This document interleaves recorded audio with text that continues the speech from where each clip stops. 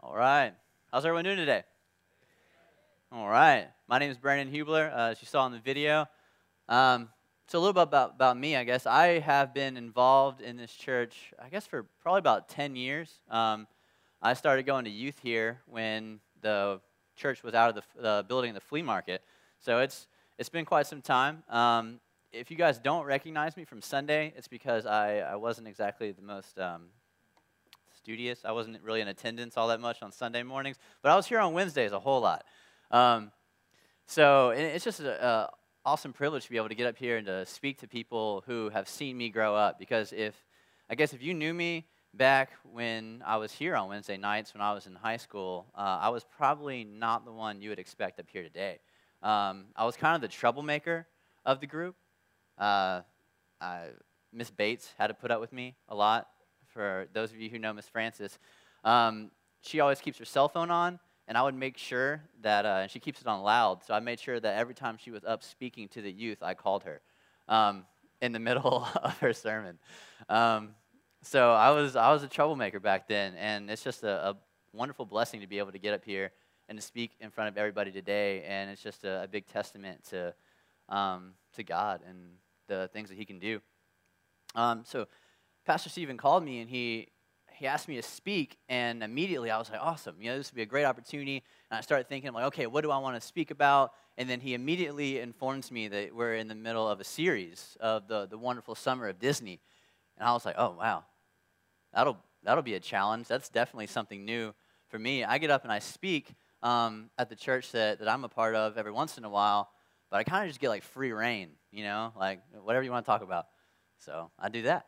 But this, I had a topic, and that was cool. Something that was assigned to me, something a task that I had to tackle and accomplish. So that was really cool, and I can't wait to kind of see how it works out today. So I'm going to open us up in a word of prayer real quick, if you guys don't mind. Lord, I just come to you today. I pray that as I'm up here, Lord, that you help me move out of the way, Lord, and you just speak through me. Like the song we were listening to, Lord, even as I'm up here, show me the art of losing myself and bringing you praise, Father. Just let whatever flows out of me be your words. Just give me strength and courage to preach your truth, Father. And we thank you for that. In your name, amen. All right, so the movie that I had today is The Hunchback of Notre Dame. And it's definitely an interesting one for a Disney movie. It is easily the Disney movie that talks about God and has that in it the most. That is the number one. It probably has more talk about God than all the other Disney movies combined. It is definitely that movie. But it's also one of the darker Disney movies. If you've seen it, raise your hand if you've seen the movie. All right, cool. So most of you have seen it. It's definitely, right? It's definitely one of the darker Disney movies. It's got like a really deep message in it. The Hunchback of Notre Dame was actually not an original Disney creation. It was an adaptation of a novel written by a guy named Victor Hugo. And it's really interesting that the point of the novel that he was trying to make is mainly that the church is supposed to be a safe place. It's supposed to be a sanctuary and a refuge for people to come. But sometimes it can be the opposite. Sometimes there are tendencies where the church or the people who are involved, who claim Christ's likeness, can push people away.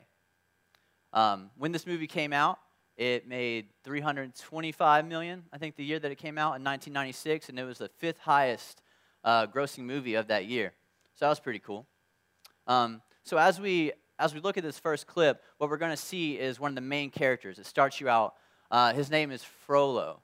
He is the judge of Paris. He's, the guy who calls the shots. He controls the soldiers, the army. He's the one who anything and everything that goes on goes through him. He's the guy.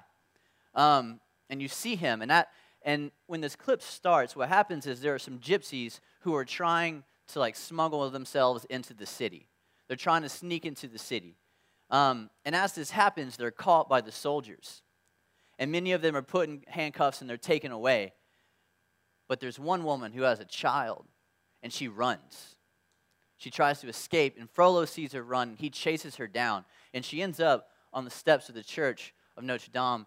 And after this chase scene, Frollo, he goes and tries to get her, and she falls, and she dies right there on the steps of the church. And that is where our first clip is going to pick up at. Demon, I'm sending it back to hell, where it belongs. See there the innocent blood you have spilled on the steps of Notre Dame. I am guiltless. She ran, I pursued. Now you would add this child's blood to your guilt on the steps of Notre Dame. My conscience is clear. You can lie to yourself and your minions. You can claim that you haven't a qualm, but you never can run from nor hide what you've done from the eyes. The very eyes of Notre Dame.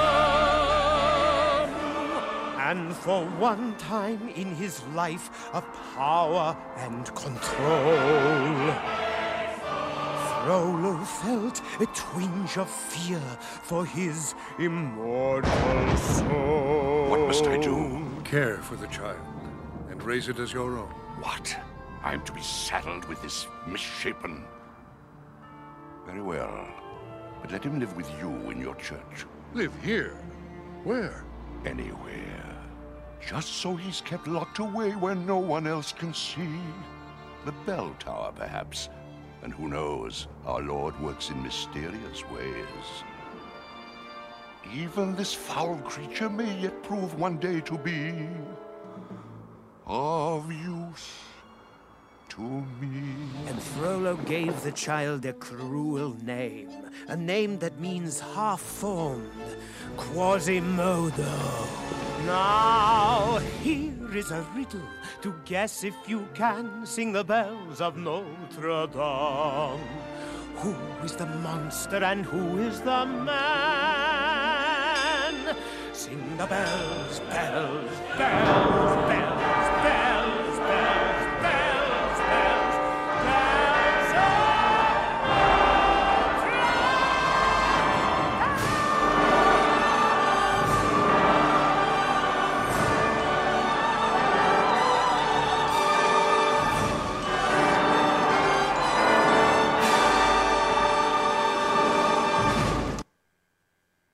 All right. So that's how this movie begins. And what we see is how Frollo acts towards these people. He considers himself to be a righteous man. He considers himself to be a follower of God, right? He says, our Lord works in mysterious ways. He considers himself to be righteous. But his idea of how to get rid of sin, his idea of how to get rid of the sin in his town is to get rid of the people. That's his strategy.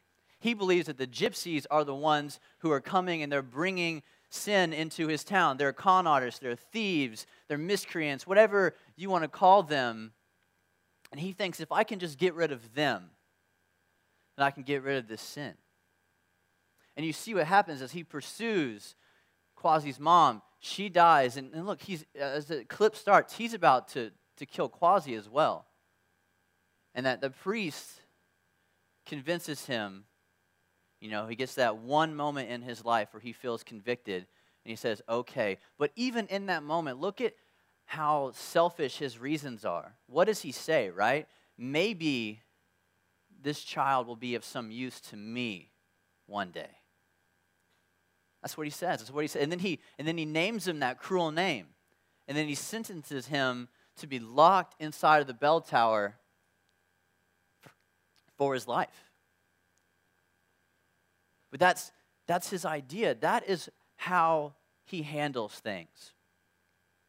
So on our outline, the first one is reality check. Every one of us likes to be the judge. Now we see Frollo. Frollo takes it to the extreme. And I think one of the big reasons why he takes it to the extreme is because he actually has the power to act on his convictions, right? He has the power to actually carry out the things that he feels. But he takes it to that extreme. But you don't just start there, right? At some point in Frollo's life, this is a progression, right? He's going to start becoming more and more and more like the man he is when we see him in that first clip. Now, this is something that Jesus points out to us. It is something, it's a reality. There's a part of us in our human nature that wants to be the judge. There's a part of us that wants to say, okay, look at how good I'm doing, and look at this person, look at what they're doing. We play that comparison game, right? I'm doing better than them. Or look at that person, they're a sinner. Now Jesus, he acknowledges that this is a reality, that this is something that is going to happen, but he preaches to us about it, and he gives us the ability for us to recognize it and then to overcome it. As Christians, that's what we're called to do. Now, if this is something, I pray that as you hear this, if this is something that kind of touches you, if it's something that perhaps you are struggling with today, I want you to view yourself the same way that God views anybody else, is that if there's something in your life that's holding you back, right? If there's a sin, like we prayed earlier, if there's a sin or something that's holding you back, perhaps it is self-righteousness, that we acknowledge it, we know that God loves us, and we take steps to move in the right direction. So let's open up the Word of God, and let's go to Matthew 7, verse 1 through 5. And this is actually really awesome for me because I actually just got done in my Bible study that I do at my house preaching about the Sermon on the Mount, and Matthew 7 is the end of that. I just finished this lesson like a couple days ago, which is awesome because Pastor and me were talking about what verses could he use, and he came up, he was like, what about Matthew 7? And I was like, absolutely. Yeah, that one's familiar, that's fresh on my mind, that sounds wonderful, we'll do that. So if we go there, it says, do not judge, or you too will be judged. For in the same way you judge others, you will be judged, and with the measure you use, it will be measured to you. Why do you look at the speck of sawdust in your brother's eye and pay no attention to the plank in your own eye? How can you say to your brother, let me take the speck out of your eye, when all the time there is a plank in your own eye? You hypocrite, first take the plank out of your own eye, and then you will see clearly to remove the speck from your brother's eye. So, as I grew up and I heard this verse, I feel like I kind of read it how I think Frollo would read it, right? That, okay, at the end where it says, if you can remove the plank in your eye, perhaps then you'll be able to help your brother with the speck in his. I read that as if I just become a better Christian, right? Like a better Christian, whatever that possibly means. If I just do that, then I will be able to help my brother and to help my sister to remove what is in their eye. But that's not the case. That's not what Jesus is saying here. He's not saying it's about you becoming better. It's about how you view other people. It's this concept of condemnation. And by the nature of that word, when you condemn somebody, you are excluding them. You're putting up a wall between you and them. You're saying that they are irredeemable, that they're an outcast, that you are doing something right and they are doing something wrong. You put up a barrier. So in this verse, it says a speck of sawdust is what is in your brother's eye. And then it refers to this plank that is in yours. And now what he's talking about is actually like a plank for the people who used to build ships in that day, right? Have you ever seen perhaps like a comedy skit or anything where like somebody is carrying that like a long piece of wood and somebody like calls their name and they swing it around and like hit people? Have you ever seen that? And they do that, right? They swing it around and they hit people because they can't see the other people. They can't see the other people. That's the point that Jesus is trying to make. The reason that we can't help our fellow brothers and sisters is because we can't see them like God sees them. And until we learn how to gaze upon other people and see them the way that Christ saw them and see them the way that God constantly views them, we will not be able to help them. So as we continue through our story, we see people who are like the contrast of Frollo. You see a man is Captain Phoebus. He is a soldier who just got back from war. And he's assigned to be Frollo's right-hand man. So Frollo gives the orders to him. He gives the orders to his soldiers. But as Phoebus walks into town, he's kind-hearted. He sees the gypsies, and he tries to help them. He sees the soldiers and how they're rude to them and they're mean to them. So he graciously helps them. He gives them money. He helps protect them. And then we see a gypsy woman, and her name is Esmeralda. And she also has a very kind-hearted, loving nature, and she's just very sweet and generous. But she's a gypsy, right? Frollo doesn't think that could be a reality. How can this gypsy woman be kind-hearted and sweet? That does not cross his mind.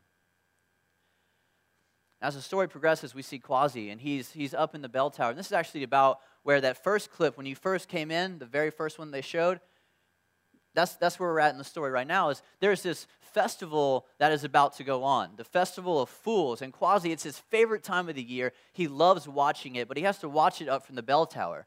And all the people of the town, they gather together, and they have this huge festival, and they eat, and they drink, and then at the end, they crown the King of Fools. And it's supposed to be the ugliest person in Paris. What an honor, right? The ugliest person in Paris. That's what your reward is. But Quasi, he loves watching the festival. He loves watching the people interact, and he can just see it all from his bell tower, but he wants to be a part of it. And Frollo knows this, and Quasi, he's like, can I just go? Every year, can I just go? And Frollo picks up that again this year, Quasi wants to go.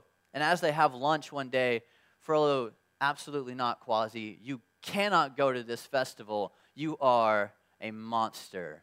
You are repulsive.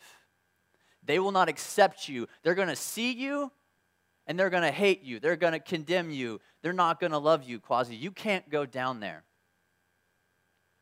And even after hearing all of that, somehow, some way, Quasi musters up the strength to go down there.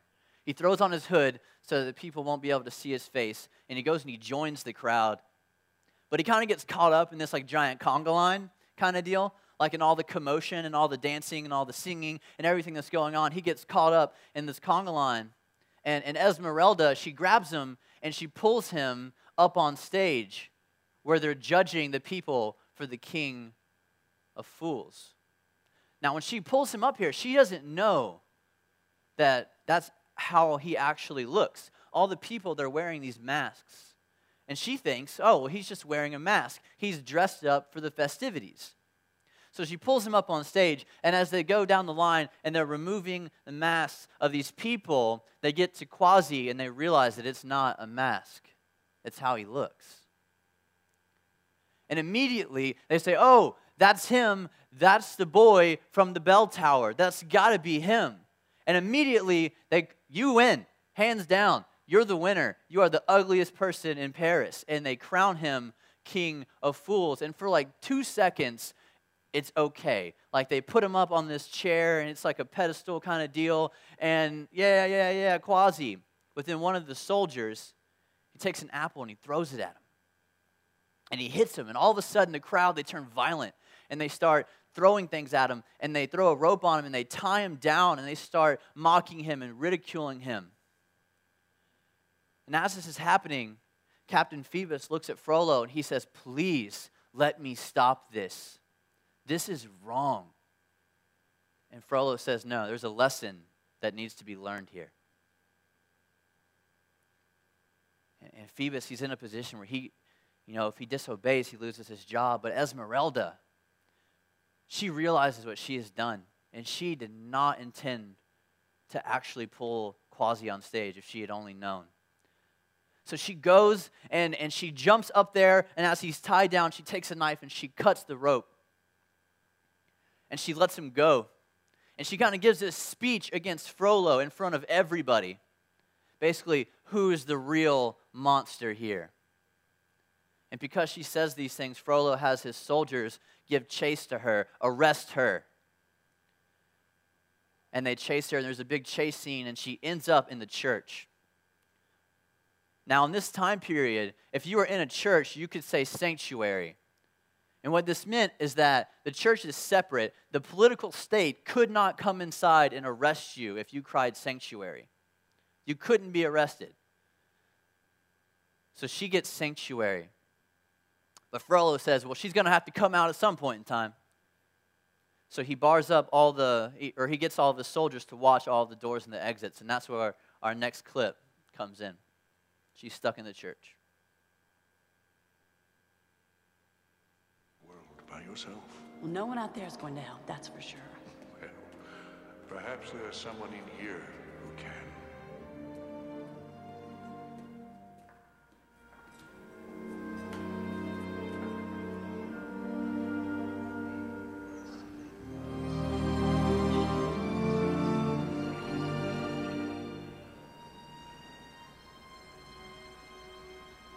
I don't know if you can hear me, or if you're even there.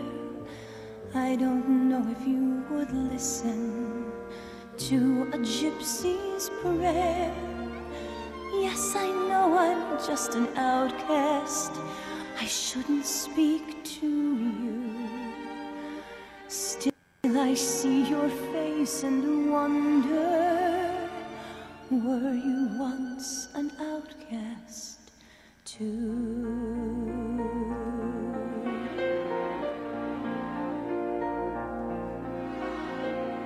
God help the outcasts, hungry from birth. Show them the mercy they don't find on earth. God help my people, we look to you still. God help the outcasts, where nobody will. I ask for wealth. I ask for fame. I ask for glory to shine on my name. I ask for love I can possess. I ask for God and His angels to bless me. I ask for nothing, I can get by, but I know so many less lucky than I. Please help my people, the poor and downtrodden. I thought we all were the children of God. God help the outcast, children of God.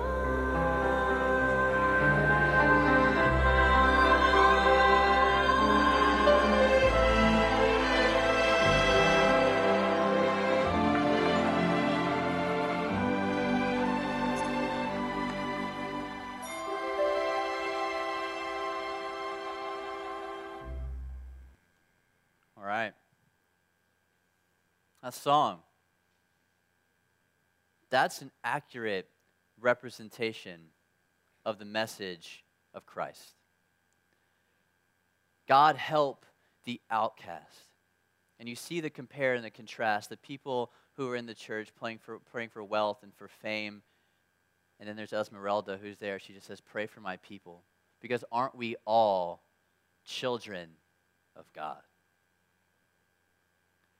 Now, believe it or not, there have been people like Frollo for a long, long time. And in Jesus' time period, they were referred to as the Pharisees. They were actually the religious teachers of the day. Best way I can think to put it, they were the pastors. And they had this concept that they, as religious people, were better than other people.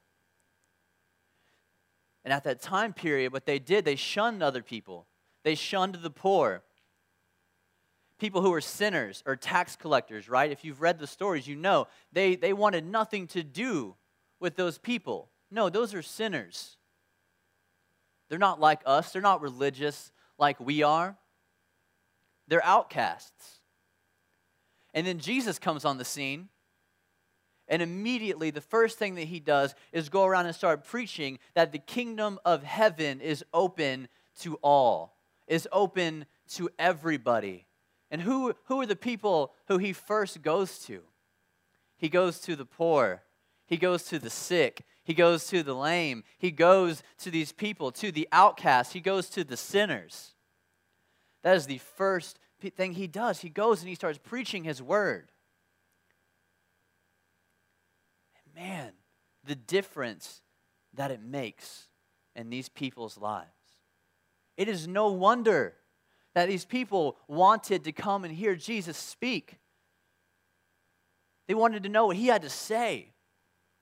Because here were people who a couple of days ago were told their whole lives that they weren't good enough for religion. They weren't good enough for God. The beginning of Luke 15 says that notorious tax collectors and sinners often came to hear Jesus speak. This is one of my just favorite parts of Scripture, because that does not say they were drugged there by a friend or anything like that. That says they often came to hear him speak. Now, why is that? It's because these people were told by the religious leaders of the day, hey, you're a sinner, you don't have a chance at this God thing. Because of who you are, you don't have a shot. You're a sinner. God frowns on sin. You're excluded. Sorry. And then here's Jesus who comes and says the kingdom is open to everybody. And he eats with the poor, and he eats with the tax collector and the sinner. Now, in that time period, your meal, who you ate with, actually mattered. It held a significance that it doesn't exactly hold today. If you ate with somebody, you were saying, I am on this person's level. I'm on the same level as this person. That's why the Pharisees were so blown away. Dude, you're supposed to be a rabbi. You're supposed to be a religious leader, and you're eating with sinners? You can't do that. You're saying that you're like them, that you can't do that. But Jesus says, no, the kingdom of heaven is open to anybody and to everybody. All are God's children. All are welcome. All can eat with me. So it's no wonder people like Zacchaeus, right? The tax collector, the short guy who climbs up the tree because he's just so curious to see Jesus and to hear what Jesus had to say. Because moments ago, before Jesus started coming and speaking, he thought he was hopeless. And now here is somebody who is coming and saying, the kingdom of heaven is open to everybody. Everyone can have hope. That's such a huge deal. And these people who thought that they were lost, irredeemable, shunned by the church, now can come and eat with Jesus. And man, what happens? Jesus passes him in a tree and he's like, your house, let's go. And he goes and he sits down, and after one meal with Jesus, Zacchaeus returns more money than he stole from all the people back to them. And he starts giving all of his money away.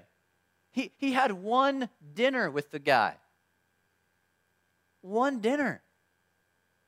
And his whole life is transformed and it's changed because a man without hope, a man who thought that the only thing he can do in this life was watch out for number one, now realizes that there is a God who loves him and that he is cared for.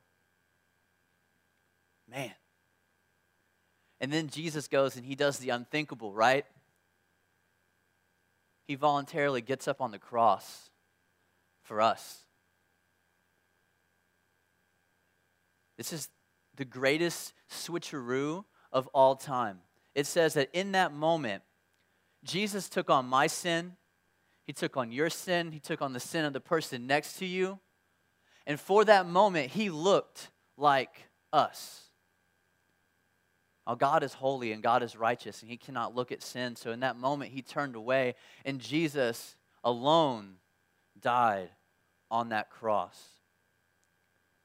But he did so that now when you say, I believe in Jesus, and you trust and put your faith in Christ, that God doesn't, he sees Jesus when he looks at you. Jesus looked like you so that way you can look like him in the eyes of God. Number 2 on your thing is Jesus separated the person from the sin. He separated the two. You are not what you've done. You are not the mistakes you have made. You are even not the mistakes you are making right this moment. And that's one of our biggest flaws as Christians sometimes, is we categorize people. That person is a whatever their sin is, right? But nobody wants to be thought of like that. I don't want to be thought of as my past sin. Oh, that's Brandon. He's a liar. He's a thief. He's lustful. Look at him. No, that's not how God sees me. That's not how I have to see myself. That's the beauty of Christ. He separates the person from the sin. So the plank that's in our eye, right, Matthew 7, that big board, the reason that we can't see to help our fellow person is because we can't see them like Christ does. And this is our example of how Christ sees people. He separates the person from the sin. Everybody is a loving creation that God made. And he loves each and every one of you. To see this in action in Scripture, go to John chapter 8. It says, Jesus sat down to teach them. The teachers of law and the Pharisees brought a woman caught in adultery. They made her stand before the group and said to Jesus, Teacher, this woman was caught in the act of adultery, and the law of Moses commanded us to stone such women. Now what do you say? They were using this question as a trap in order to have a basis for accusing him. But Jesus bent down and started to write on the ground with his finger. When they kept on questioning him, he straightened up and said to them, Let any one of you who is without sin be the first to throw a stone at her. Again, he stooped down and wrote on the ground. At this, all who heard began to go away, one at a time, the older ones first, until only Jesus was left with the woman, still standing there. Jesus straightened up and asked her, Woman, where are they? Has no one condemned you? No one, sir, she said. Then neither do I condemn you, Jesus declared. Now go and leave your life of sin. They come and they bring this woman. They bring her in front of everybody. Look at her. She's an adulterer. Look at what she's done. This is who she is. Now, Jesus, what do we do with her? And he says, okay, you who are sinless, cast the first stone. And I guess they had a heart check, and they said, well, that's not me. I don't have that qualification. I'm not sinless, so I can't cast that stone. I guess the older ones, they've been around the block a couple more times, so they probably like, okay, they probably get it before the young bucks, right? The ones who are all ready to go. But one by one, they start to leave, and so only Jesus is left with this woman. What does he say? He says, where are they? Where are the people who condemn you? And she said, they're not here. He says, and I don't condemn you either. Now go and leave your life of sin. You see how Jesus does that? Now, he gives her that grace, right? He says, I don't see you like that. But he also has that gentleness to help fix her. Go and leave your life of sin, daughter, because you don't have to live like that, because you are loved by God. And that's the Christ-like example that is set for us, to show them grace and gentle guidance. As we pick back up on our story of the movie, Esmeralda, she goes to Quasi. She apologizes to him. Please, I'm sorry, I didn't know. Can you help me? And he gets her and he helps her escape. He climbs her down the side of the tower. And he helps her escape. And Frollo finds out that she's gone. And he's furious. And he goes on this mad just witch hunt. And he starts going to people's houses. And he starts finding gypsies anywhere that he can and arresting them, and then offers them money. He says, I will give you 10 pieces of silver, 20 pieces of silver, whatever it takes if you just tell me where she's at. But nobody gives her up. So he keeps going, and he keeps just tearing apart houses, trying to find her until he comes to a farmhouse, and he opens up the door, and he says, we found a gypsy medallion on your property. Are you harboring any gypsies? And the man says, our house is always open to the weary traveler, but we have not done anything wrong. You will find me innocent. And Frollo says, you better hope I find you innocent. And he walks out. He takes a spear and he barricades their door. And then he orders Captain Phoebus to burn their house down with them inside of it to set an example to the people. And at this point, Phoebus has had enough. He cannot take it anymore. He says no. And he takes the torch and he puts it in water and he says, I can't do this. And Frollo calls him a coward, and he grabs a torch and he sets fire to the house. And Phoebus jumps through the window, grabs the kids, kicks down the door, and escapes with the family. He saves them. But then Frollo demands that Phoebus be killed. You've disobeyed me. Now your head's on the chopping block. He manages to escape, but not before he gets pierced by an arrow. And he falls into the river, and Frollo thinks that he's dead. But Esmeralda, she's in disguise, and she's hiding, and she sees the whole thing happen. And her and another gypsy find him on the shore, and they grab him, and they take him to the bell tower. And she shows up, and she says, Quasi, I know that you have done so much for me already, but I need one more favor from you. Can we hide him here? Can we patch him up here? And Quasi says, yes, of course, of course. And they come, and they patch him up. But then Frollo comes. So they quickly hide. Quasi takes Phoebus and he kind of kicks him under a table to try and hide him. And Frollo sits down because Frollo realizes, he's like, there's no way she could have gotten out of the bell tower unless Quasi helped her. So Frollo has this idea. See, his whole career, he's been searching for something called the Court of Miracles. It's like this hidden safe haven for gypsies, and he can't find it. And he says that must be where Esmeralda is at. That's where she's hiding. So he thinks, well, Quasi will be able to lead me there. So he goes and he has dinner.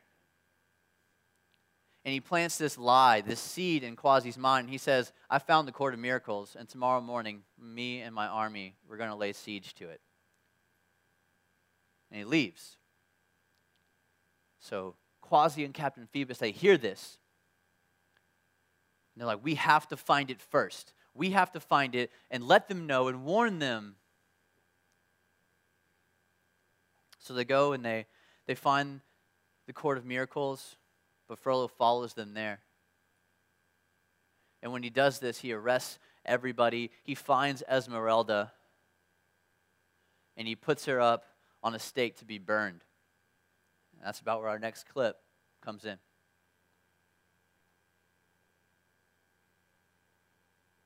The time has come, Gypsy. You stand upon the brink of the abyss. Yet even now it is not too late.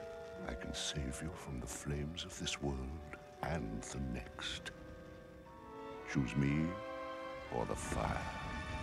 The gypsy Esmeralda has refused to recant. This evil witch has put the soul of every citizen in Paris Come on, Quasi, snap out of it. Your friends are down there. It's all my fault. You gotta break these chains. I can't. I tried. What difference would it make? But you can't let Frollo win. He already has. So you're giving up? That's it? These chains aren't what's holding you back, Quasimodo. Leave me alone. Okay. Okay, Quasi. We'll leave you alone. After all, we're only made out of stone. We just thought maybe you were made of something stronger.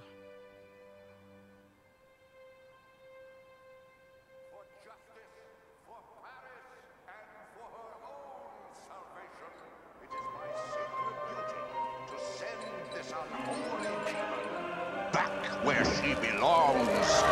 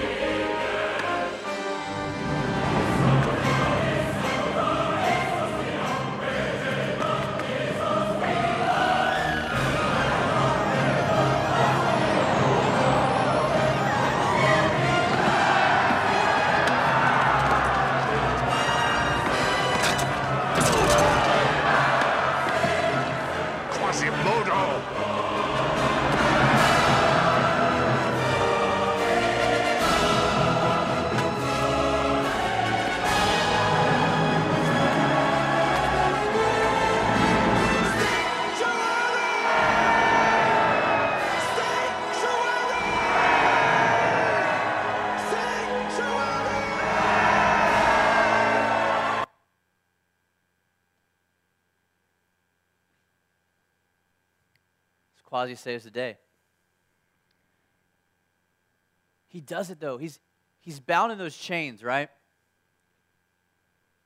What does the Bible say, right? That Christ can help us break the chains that hold us. And this is it.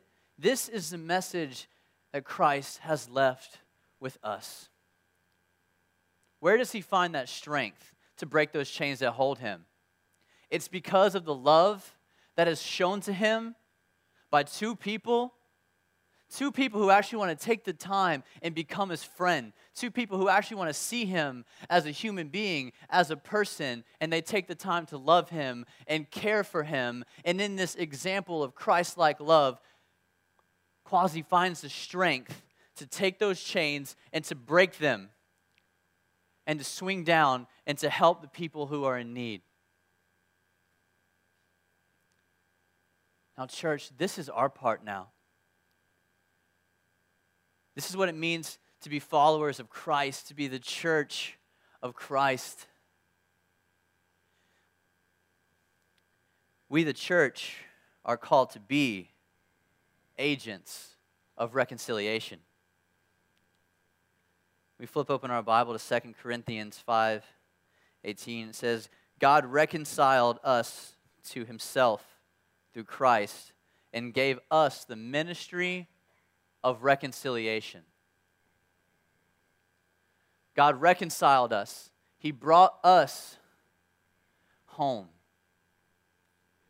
He made us his children. It was by his works, and he reconciled us to himself. And then he says, you now have the ministry of reconciliation.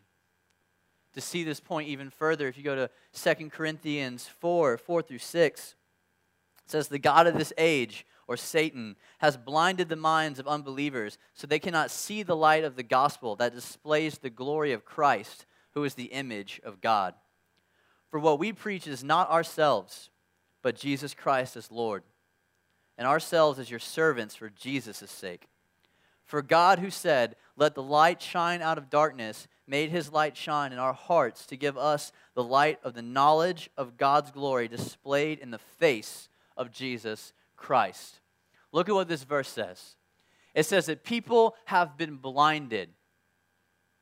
They don't have the ability to see the gospel, to see God for what it really is. They have been blinded. And in verse 4, it says the glory of Christ, who is the image of God. And in verse 6, it says the knowledge of God, who is displayed in the face of Christ. And he's saying God can be seen in Christ. Christ can be seen in God. You can see their character. You can understand God. You can know who your heavenly Father truly is. But how? How is that light supposed to shine? And that's verse 5. It's right in the middle of those two. Verse 5 says, for we don't preach ourselves, but we preach Jesus Christ as our Lord, and ourselves as your servants for Jesus' sake. Church, we are the agents of reconciliation. We are the ones who are entrusted with the message of Christ. It is our job. We have been called to go to the outcast, to the sinner, to the downtrodden, to the hurt, and to show them the love of Christ and to bring them to that love. Church, that is what we are called to do.